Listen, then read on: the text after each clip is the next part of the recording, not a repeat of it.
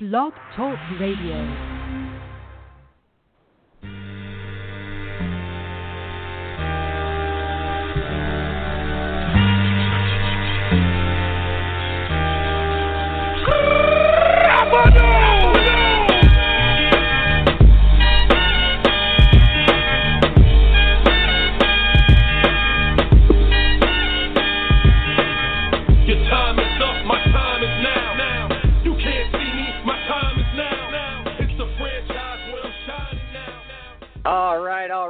Welcome to the official Redbird Rants podcast. This is episode 7. I am Michael Miles, editor of Redbird Rants, and I am joined tonight by Tito Rivera. Hey, Tito, how are you?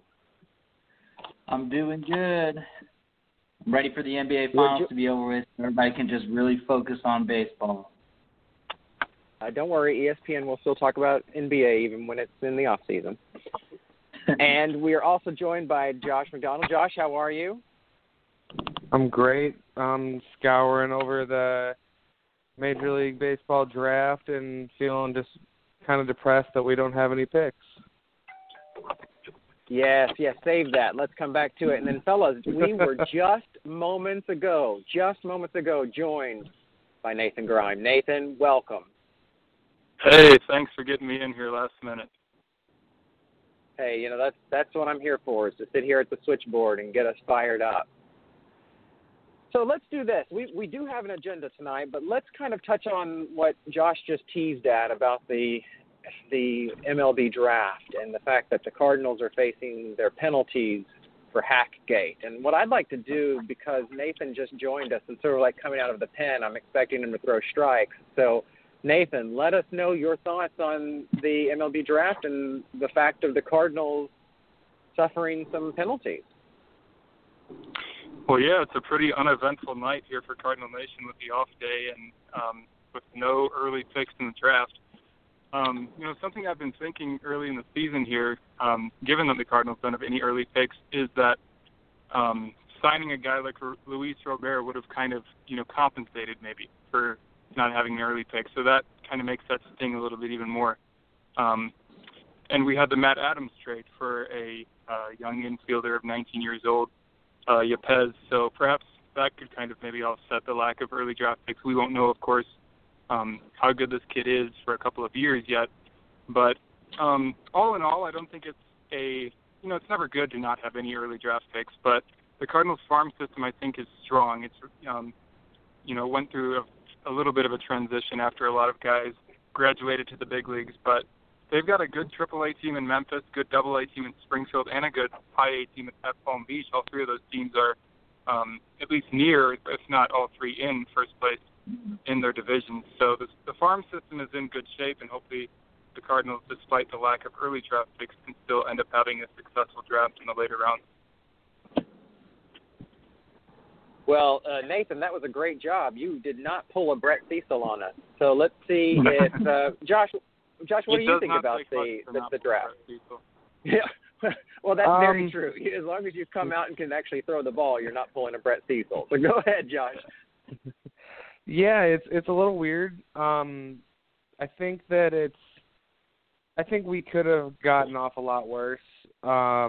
But I completely agree with Nathan. Signing Luis Robert would have been kind of something that would have kept us from really thinking about tonight all that much.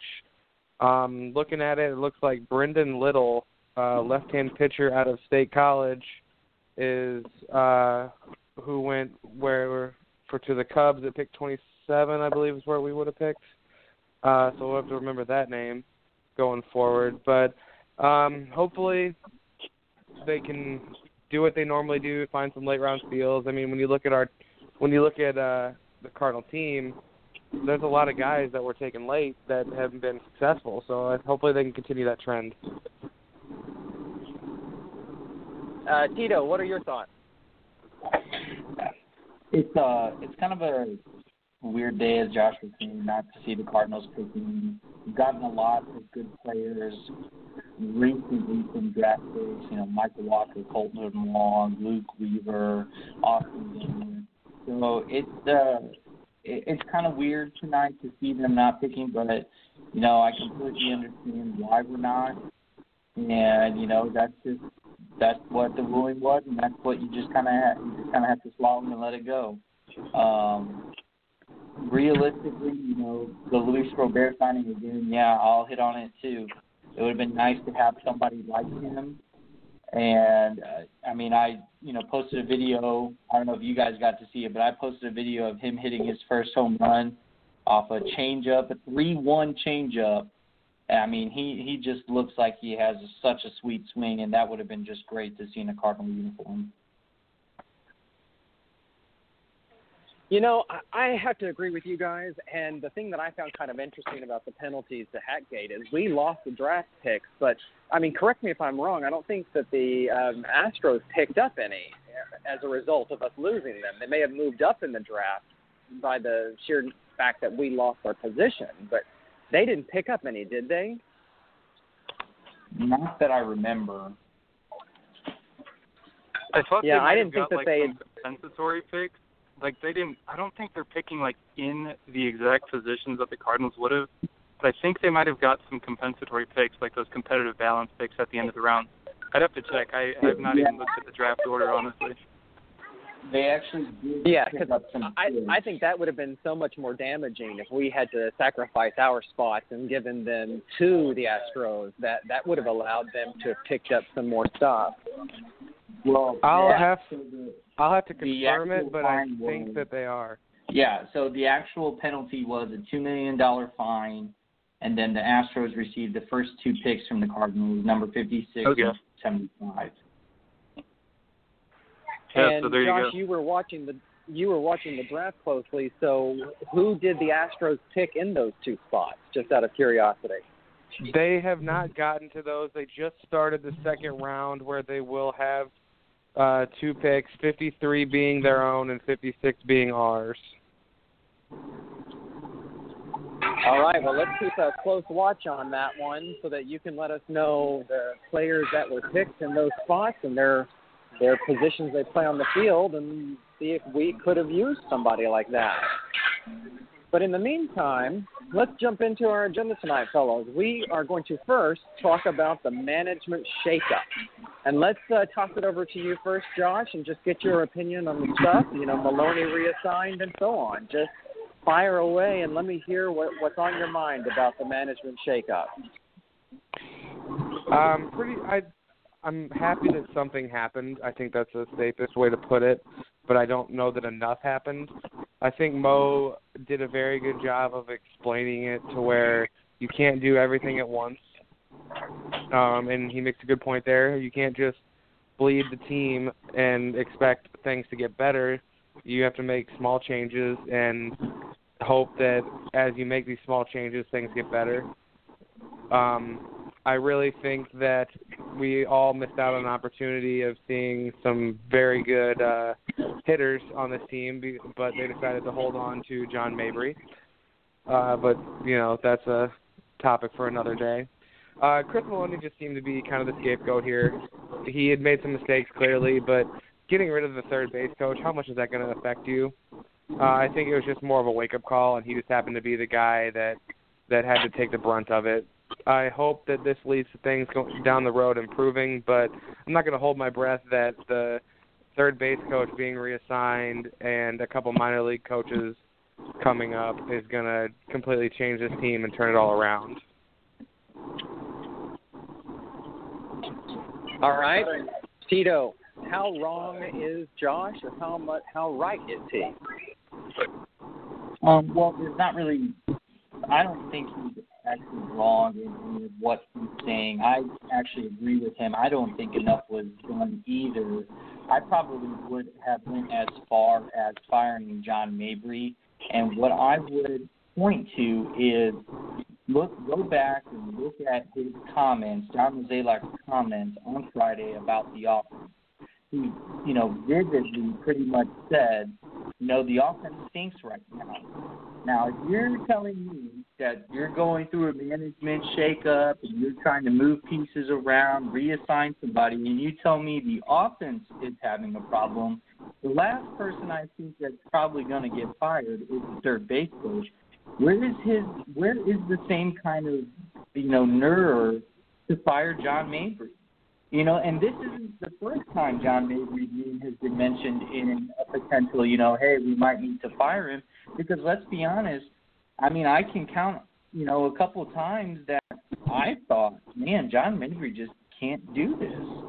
I don't know how you guys feel, but to me, that was the most important thing I took away from that was John Mozeliak's comments about how the offense isn't doing enough. And if you're a GM and you're gonna go say those things, you probably should do something to back that up. And then the other thing that I took away from John Mozeliak's comments on Friday was about upgrading the baseball team. And I know we're going to get to that a little bit later, but I'll save that for later. But that's a really important thing that I think many of us probably are just going to say, it's not that big of a deal, but trust me, it really is. Yeah, excellent points, everybody. Excellent. Nathan, what do you think about the management changes? Yeah, well, I think you guys are right on it. Something needed to happen. I think we all agree that. But was that something like, was the third base coach really, I mean, is that really going to make that much change, as you guys brought up? And I would say no, as you guys have said. So that does make you wonder, was this even a necessary move? I know some people are a little bit relieved that, at least Mozeliak put Matheny on notice by firing a couple of his coaches. But Bernie Miklasz wrote a column over the weekend about, he repeatedly called John Mabry Matheny's BFF. So if Mo actually wants to send a message to Matheny, he wrote that Mabry would be the guy that needed to go. So we can look at this one of two ways. Either Mo was doing this to send Matheny a wake-up call, and maybe he's put on notice and Mabry's put on notice, or maybe Mo just fired Chris Maloney and shook a couple of things up, but isn't really planning on shaking anything up in the future in this season if things don't improve markedly. That all remains to be seen, of course. But I would also point out, though, that John Mozeliak also said, and I'm quoting him here saying, I think everyone, including myself, is not in the most secure position right now. I get that John Mabry, firing him would send a stronger message, and I actually said that to a couple people in the Cardinals Twitterverse that would actually be the right thing to do. But just by that sentence right there, that's a strong enough message.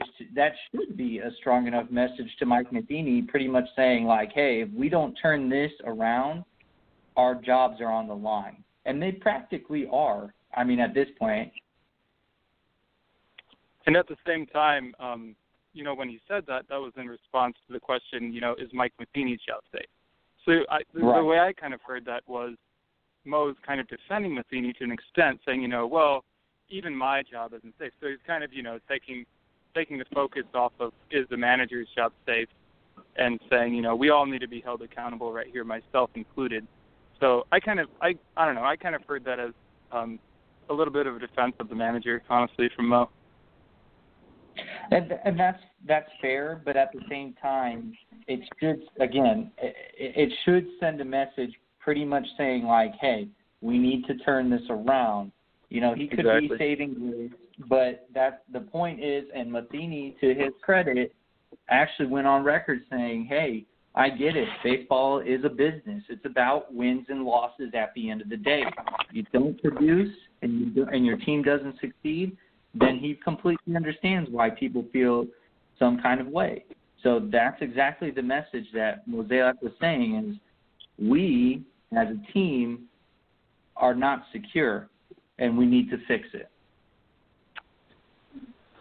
For me, I think that the biggest move of all this that might have the most effect outside of sending a message is Mark Budaska coming up to be the assistant hitting coach, at least in the interim. I feel like that'll probably be one of those things that gets stretched out, and he'll stay with us the whole season. He gets rave reviews of people that talk about him. He's called the hitting Buddha. I think that as a team. I think that a guy like that being added, I don't know why he's been in the minors so long, if he's as good as people say he is, but that kind of talent as a hitting coach being on the team can't hurt. All right, I got to jump in on that one. I've got to absolutely jump in on that one because I just recently wrote a piece about, sort of the moves that Mozeliak has made, and I don't really see a whole lot of accident in who was called up and who to do the replacement. I don't really see a whole lot of accident in the fact that Mike Shildt goes to third base and becomes the third base coach. That he was brought up as the quality control coach. We still don't really know what that means because I haven't seen quality improve at all. But I don't think that's a reflection on Shildt. I think it has everything to do with it really should have been called manager in waiting. And I put this in the slideshow that's up at the top now about 3 possible managerial replacements for Matheny when and if the team decides it's time to move on. Bringing Buddha up, and the reason I want to jump in now is because I can speak to you guys from firsthand experience of talking to Buddha, of watching him work with players. Jose Martinez sings Buddha's praises. Randall Grichuk sings Buddha's praises. Colton Wong sings his praises. I mean, this is the man who woke up Colton's bat last season. This is the man who woke up Randall's bat last season. And to be quite honest, Randall moving up to Memphis and getting promoted out of Palm Beach was done so that he could spend some more time with Buddha. And how funny now that Buddha has been promoted, but that's neither here nor there. I just really think that, I do agree with what you guys have said. I do think that Mozeliak was defending Matheny to a certain degree, but I think that's his job. And I think that it is his place to say, look, none of us are safe. At the same time, I think that he has aligned the right people for his next move. I mean, he's always playing a mental chess game in the GM's office, and I think he absolutely has aligned his next move. And I'll bow out now and let you guys landblast me if you'd like to. Well, I like that you do say that it's neither here nor there when it comes to Buddha getting promoted to the big league team, when I've been seeing a lot of people talking about how Grichuk could be back with the team as early as this week. So I think that those two things are potentially connected. I completely agree with you with all your points. I think that we're in a position now where it's time to sink or swim, and I think that what the message has been sent, I think that these guys are going to have to figure something out, or more heads are going to roll. And also in the press conference, Mo kind of gave that time frame of we'll see where things are in 4 to 6 weeks, which makes me think that more changes could be pending. If things don't improve. Of course, I actually was surprised that any moves were made. I mean, it is the first time in Mozeliak's tenure that he's had to make in-season coaching staff moves, but I wasn't expecting it. I know it wasn't that much, as we've touched on, but just the fact that this move was made makes me think that, well, maybe something big could happen in the future if the Cardinals continue to be a sub-500 team. Well, speaking of that, let's take a short break, and when we come back, let's talk about some of the other changes that were made. And in relation, as you just mentioned, to Mozeliak's comments of improving the team. So let's take a short little break, and let's come back and talk about improving this St. Louis Cardinals team. You're listening to the 7th episode of the official Redbird Rants podcast on Blog Talk Radio. Hey, thanks for sticking with us. You are listening live. If you are live, if you're listening to this after you downloaded it, you are live, but we no longer are recording live. But if you are listening to us right now, we are recording this live. The 4 of us are in different places. I'm outside at a Sonic having some ice cream, while the rest of you guys, I don't even know what you're doing, but it can't be nearly as exciting. But let's dive back in. And we had just mentioned Mozeliak's comments of a desire and a need to improve this team. What do you think that means, guys? What do you think he's really talking about there? And Tito, let's throw it over to you and have you kick off this conversation. What does that mean to improve the team? What does Mozeliak mean, and what would you do to improve this team? Sure. I think whenever John Mozeliak says there's a need and desire to improve the team, I think he's looking at the team objectively and saying, hey, we haven't done that well we're not playing to our capabilities. And he kind of mentioned it in his comments. You know, there were a lot of us, you know, a lot of people saying that this was, you know, they were going to win a lot of games. They had such a great team, and they're not just playing to their abilities. So I think he's seeing this as an opportunity to evaluate the team at this point and see where they are in 4 to 6 weeks. Now, in my opinion, I think if you have to make a decision, and I guess that's why the minimum of his offer is 4 weeks. But in my opinion, by the end of June, you should know what kind of team you are. You're either a contender or a pretender at that point. So to me, in these next 4 weeks, if the Cardinals are somewhere around 500 or better, they're a contender, because we've seen that the National League Central Division, while it is competitive, isn't necessarily the strongest division right now.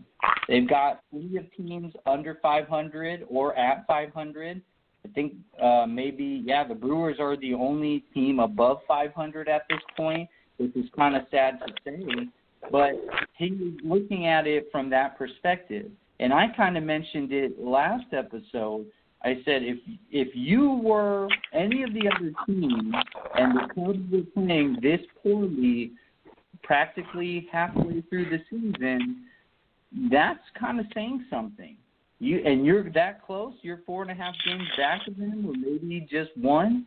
That's saying something, and the Cardinals shouldn't relax just yet. They need to put the pedal on the gas, they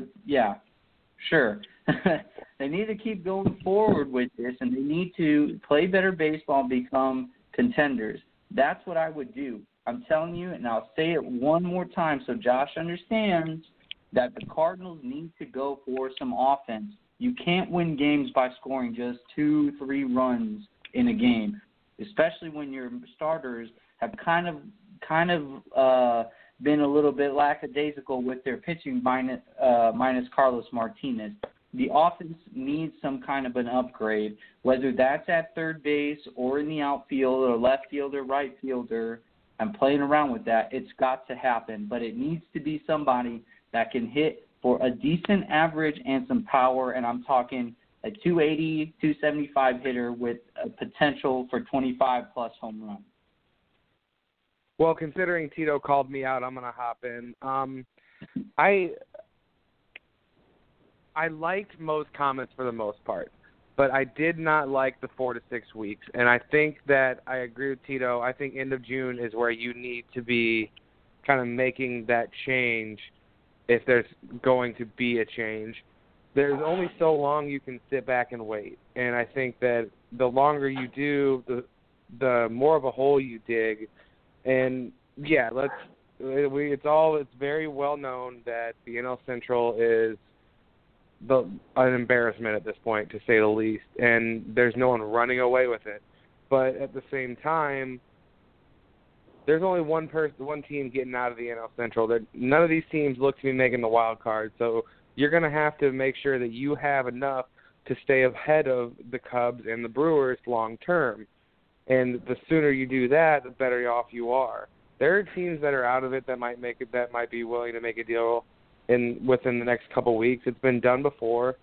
Sure, that might make the price a little higher, just considering you're getting them earlier, but something has to be done, and I 100% agree with Tito.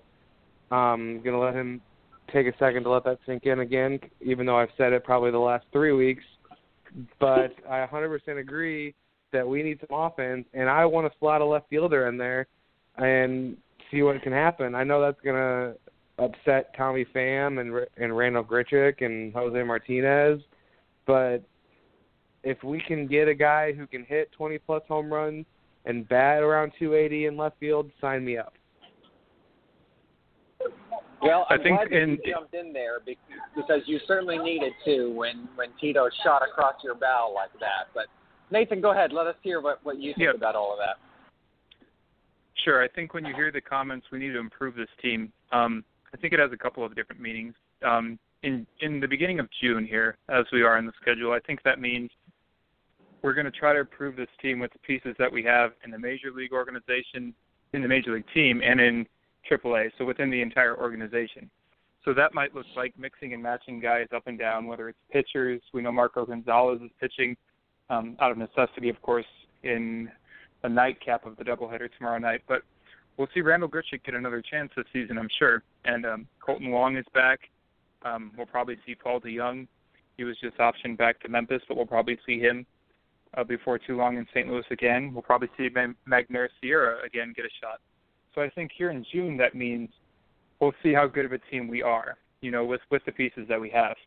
When you talk about making a move, I think that comes into play then after that window of 4 to 6 weeks, or by the end of June, as you guys mentioned.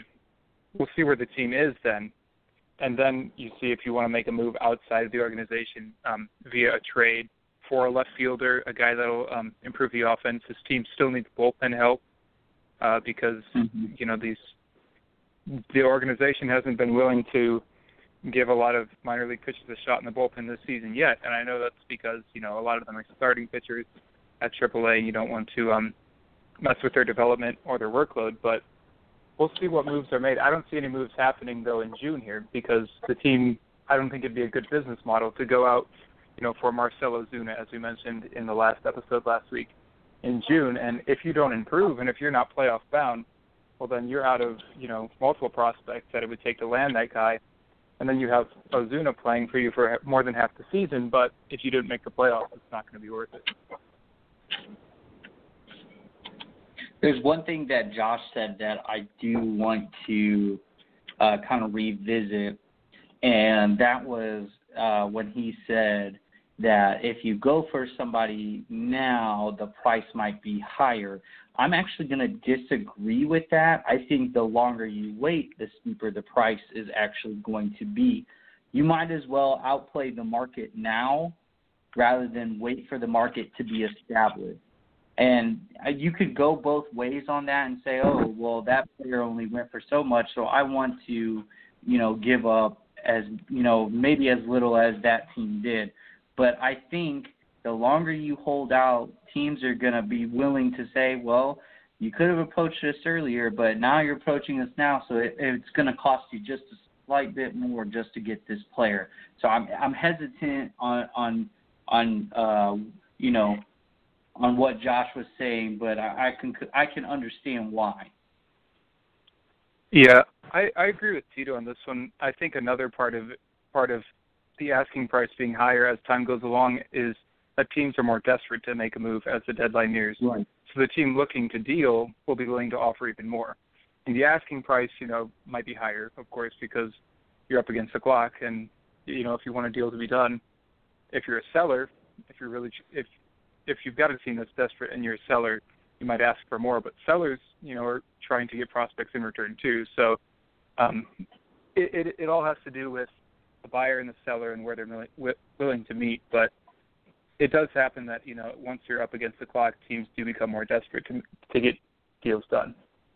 And it's like I said last week, remember our conversation about whether the Cardinals were going to become sellers. I'll go back to it and say, you're the team that has the pieces. The other teams don't. They need to come to you. So if the Cardinals find themselves being sellers, they need to sit on it as long as they can, as long as it takes for them to get the right offer. Otherwise, there's no reason to deal.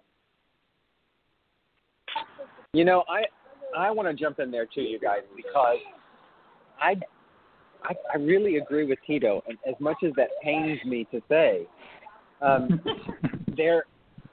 the 4 to 6 week issue really irked me. It hit me in the wrong way, and I think that you have to strike now. I think the team has to strike now. I think that with the Cubs and the Brewers, these two teams that have the makeups of somebody who could run away with the division who currently are not, this is the time to pick someone up and to get some ground, make up some ground.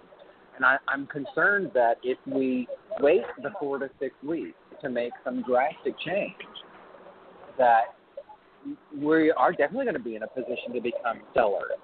and definitely not be in it. Right now, we're still in it. I mean, we're all limping along. But if everybody else is limping, this is the time that a predator strikes that weakened prey.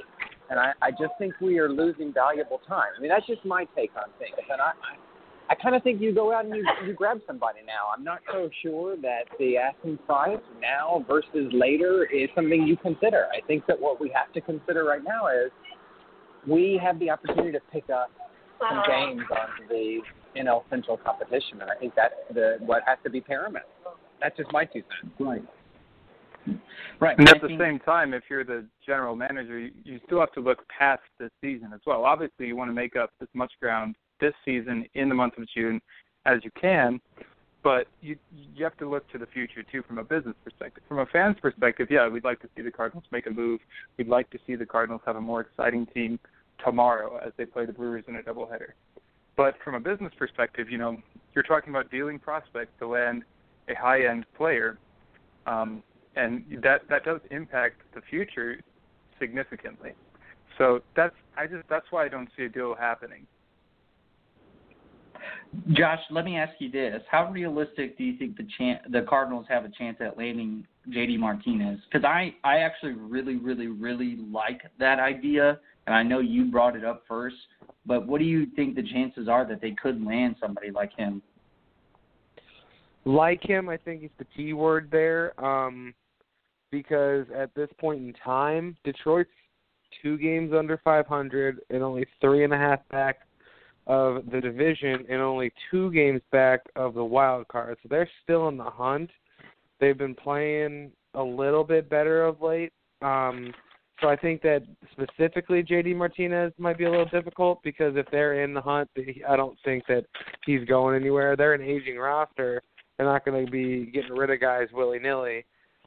But when you go over to Miami, they're already 11 games back of Washington and 10.5 games back of the wild card. Who knows where they'll be at come the trade deadline? They have weapons. If they're talking about Ozuna and Yelich being on the trade block, I don't see how Giancarlo isn't on the trade block. Now, I can't say that the Cardinals are going to go get Giancarlo. That costs a lot of money. But if they're looking to deal, you have to assume that the Cardinals will call them if they are going to be buyers at the deadline because they have it. I think that if the Cardinals are willing to make that move, to move some prospects, which they've been a little bit wary of doing outside of Rob Kaminsky, which I know shocked some people, but turned out to be a pretty good deal. James Ramsey. They've moved these middle of the road guys. They've really held strong to not trade those top prospects. So that would be a little change of course for them. But I think if they're willing to do that, they can 100% find a team to trade them a power bat in left field. I think Giancarlo Stanton's $320 million contract will probably scare away a lot of teams that would be interested in him. I just don't see a team willing to deal that wants to acquire Stanton willing to take on that contract because they're going to have to give up lots of prospects, plus they're going to have to eat that contract. And how many, $200 million plus contracts have we seen where a guy, signs it, or in this case it would be traded, in his prime, but it does not work out towards the end of the contract. Yeah, I agree. It really is a tough concept to really bring our mind around, and I'm almost at Nathan's point where maybe the Cardinals really just are going to sit pat.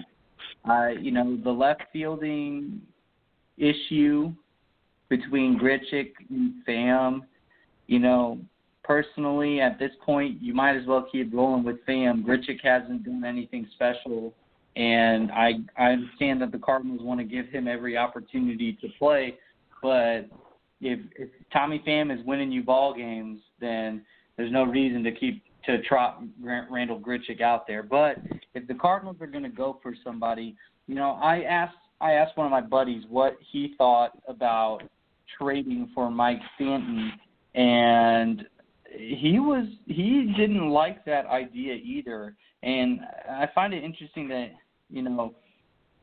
that the contract would scare people. I would really like to see him in a Cardinal uniform. I'm not too sure if the Cardinals would want to take on that much money either. Yeah, and the thing about left field is, if the Cardinals are looking for a bat towards the trade deadline, if it's going to be a left fielder, I don't think they consider that until like the last week of July, because Tommy Pham has been playing well, and he's been playing every day. And at the same time, I mean, his de facto backup is Randal Grichuk. And, Mo gave Grichuk the vote of confidence where he said, he's going to get another chance eventually, and we'll have to see if he is going to sink or swim. Maybe vote of confidence isn't the right word, but in saying that, he's saying, Grichuk's time with the Cardinals isn't done, so we'll still see him, get a chance to start in the outfield probably at some point this season.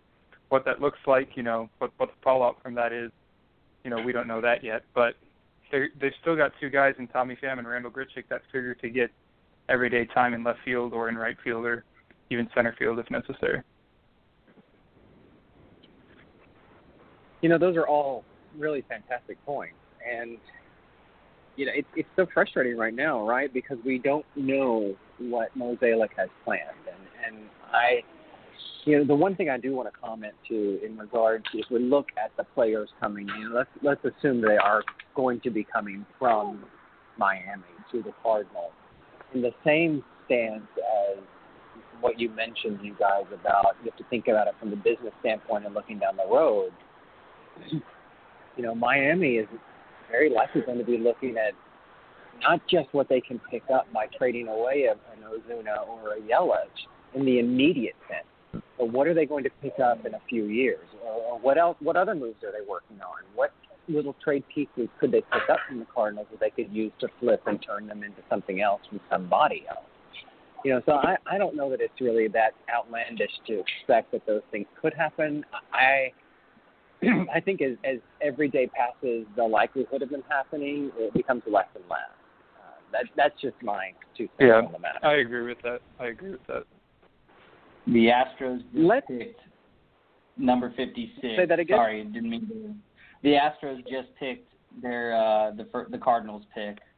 Right-hander. Okay, and who did they get? Right-hander Corbin Martin from Texas A&M. He is a junior out of college. I just listened to the MLB guys said that they believe he is a bullpen guy unless he can develop that third pitch. So, not heartbreaking, but at the same time, still kind of like to have that kind of depth in your minors.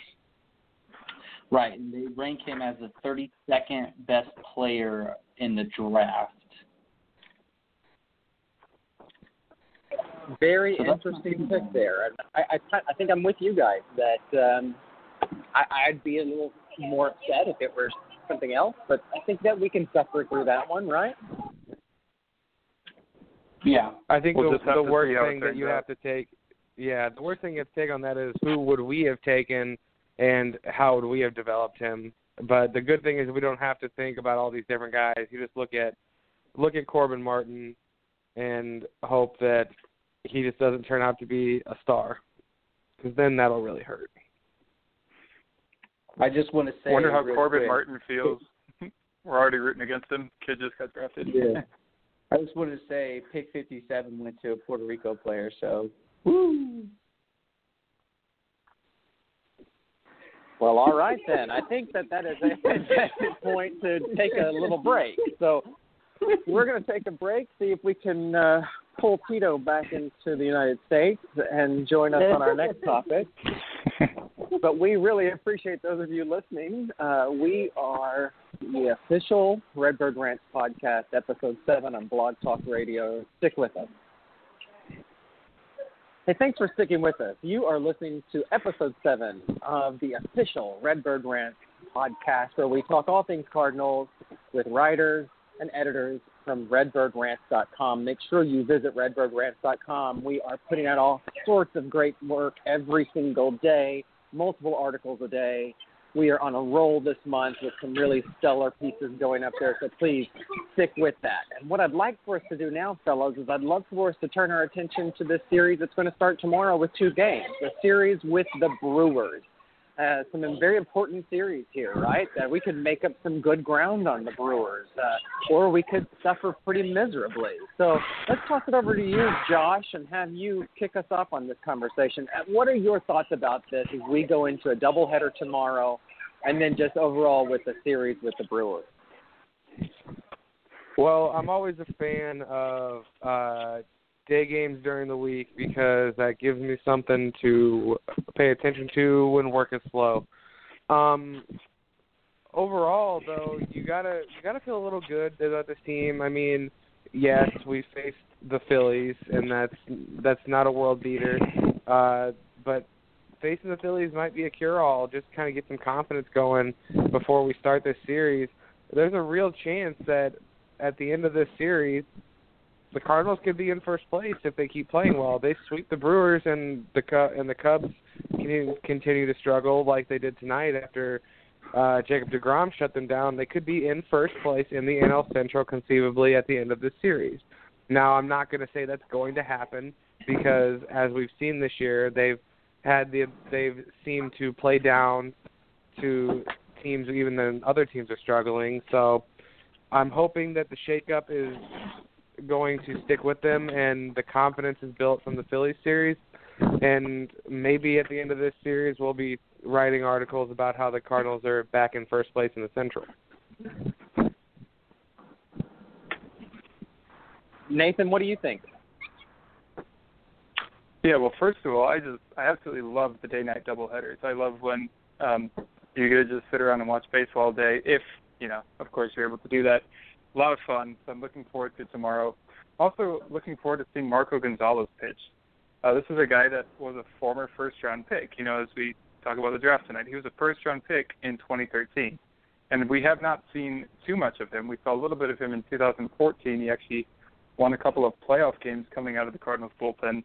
But we haven't seen him start too many games in St. Louis. Of course, the last couple of years, 2015 and 2016, he was sidelined for most of both of those years because of injury. He's pitched pretty well in Memphis this season, in the Memphis rotation, so I'm excited to see what he can do tomorrow night against the Brewers, pitching in the major leagues for the first time in over a year. And I think it'll be, perhaps an audition for later in the season if the Cardinals are in need of a starting pitcher again. Gonzalez, if he pitches well, can maybe assert himself at the top of that reserve starting pitching list in the minor leagues. Of course, you have Luke Weaver in AAA pitching extremely well. So the decision to have Gonzalez pitch instead of Weaver, maybe that says something, maybe it doesn't. But what will say even more is the results. So we'll see how Gonzalez pitches and what that means for him in the future.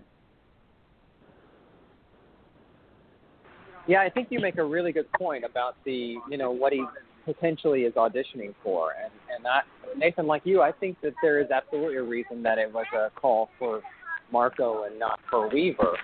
I find myself wondering if perhaps Mozeliak has received a telephone call on someone like Marco, and they want to see, how he's going to do, and that the team the team who called Mozeliak wants to see how he's going to do. So that's something that I find myself asking. With him pitching instead of Weaver. Yeah, that's entirely possible.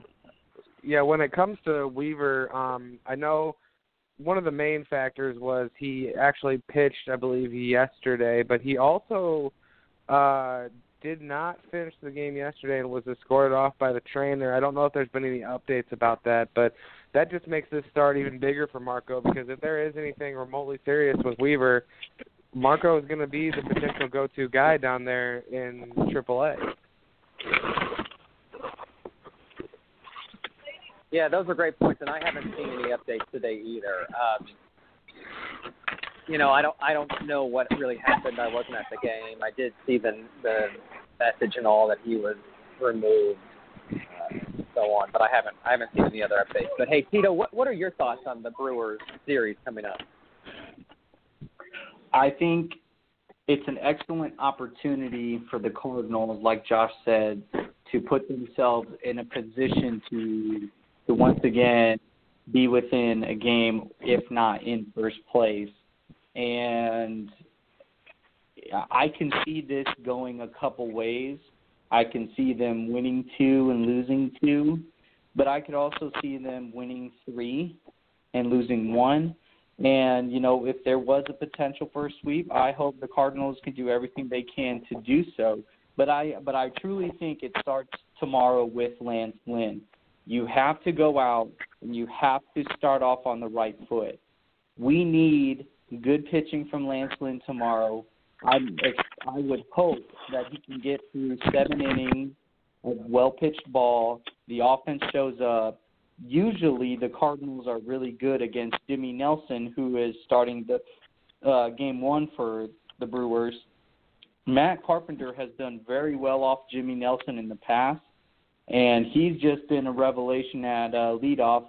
It's like he's hit there before. But the second game features 2 pitchers that haven't started in the major leagues this year, Gonzalez and Espino. And then you follow up with Leake versus Davies and Walker and Guerra. Guerra's coming back off of injury, so I would love to see how he pitches.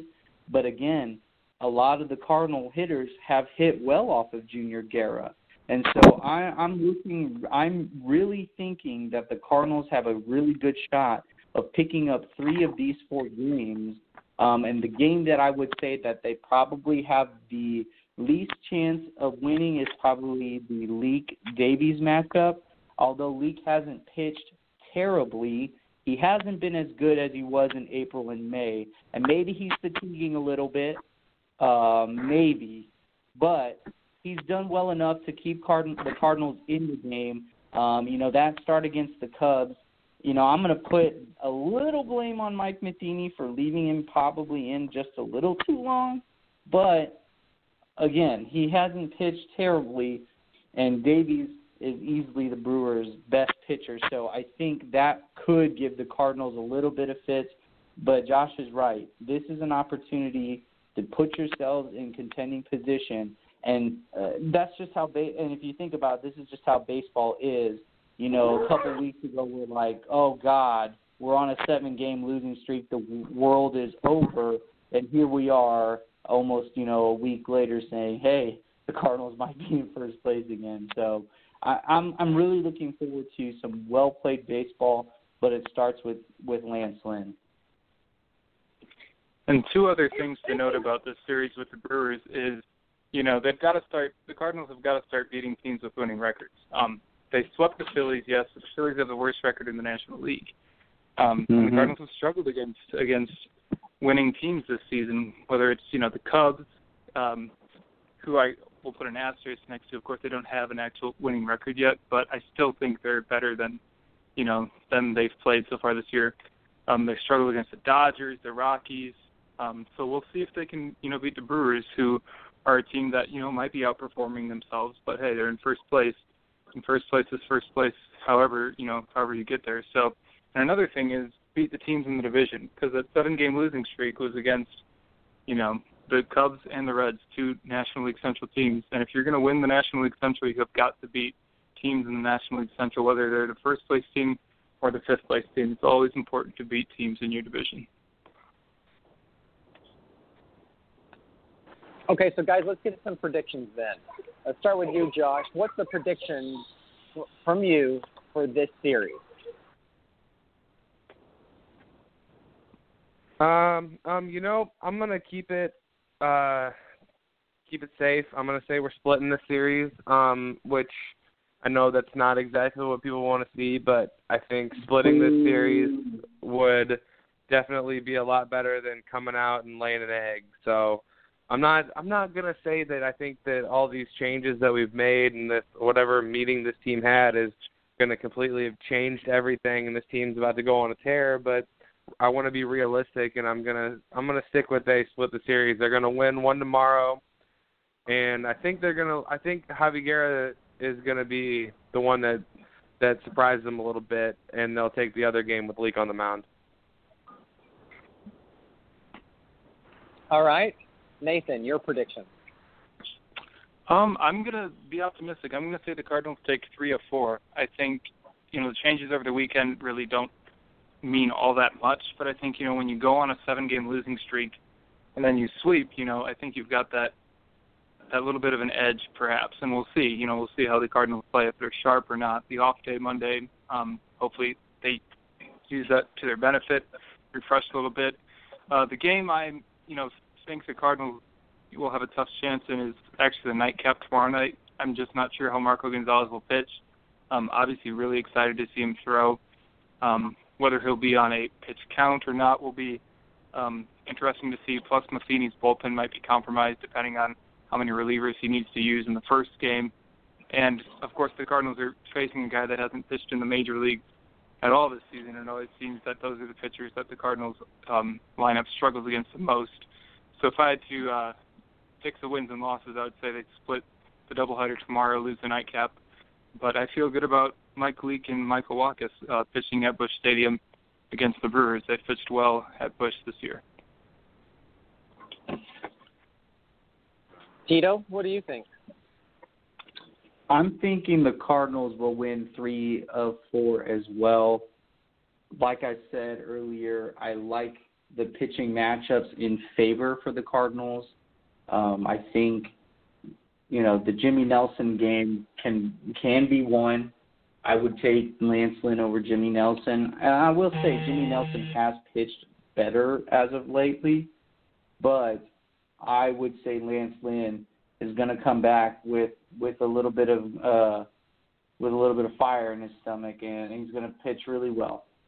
I think the biggest game, again, that could go for the Brewers is the Zach Davies-Leake matchup, and that's certainly not a knock on Mike Leake because he's pitched as well as you could have hoped for, but I just think, Davies being the Brewers' best pitcher, he's probably set up to probably take that. Wacha versus Guerra could be a seesaw battle, so I could certainly understand why Josh would pick a split. I initially picked a split in my June piece. I'm going to go a little off course and say I think the Cardinals, with the urgency that has come now, I think the Cardinals will find a way to win 3 of 4. Well, I guess I'll be the dark cloud in this conversation because I really think that we're going to let the Brewers take 3 of the 4 games. I think that we're going to limp out of this series and have to make some pretty tough decisions. I don't want to feel that way, but I'd love to say that I think that the Marco game is going to go well. I don't think it's going to. I like Marco a lot. I just really think that the Brewers, who have been stumbling of late, are coming in and they're hungry this year, and they're a scary team because they really don't have anything to lose. And I think that we'll limp out of this series with only 1 victory, and I'm not really sure I know which one that's going to be. I don't really trust a whole lot of what Wacha's doing on the mound. Certainly not past the 4th inning. I do like Leake. I like what he's doing, but as you guys have pointed out, he hasn't been terribly sharp in his last 2 starts. I've always been let me rephrase that. I have not always been a fan of Lance Lynn, but of late I've been a fan of Lance Lynn. I'm probably more a fan of Lance Lynn now because I think that his value needs to go up so that we can trade him away. Because I think that's what he has the best value to our club. That being said, I think that we will end up with a record of 1-3 at the end of this series. And I'll let you guys say anything that you'd like to say there before we bounce into the final topic. Go ahead. I'm just waiting for Tito to boo you. Yeah, I'm really close to it. I got booed into saying we're going to go 2-2. Yeah, well, I'd have to say if the Cardinals lose 3 or 4, that'd be really disappointing because you just hope that they can go on a streak of sustained success after last week's losing streak. And the Brewers won 2 out of 3 in St. Louis in early May.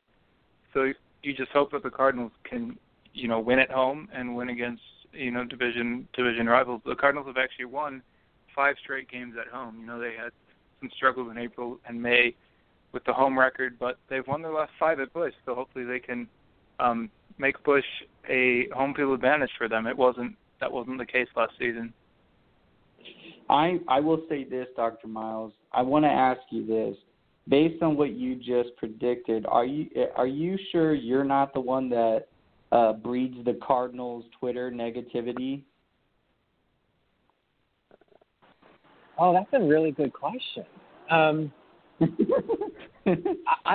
If I have that much power that I did not know, with great power comes great responsibility, and I may need to start wielding that power a little more, I guess.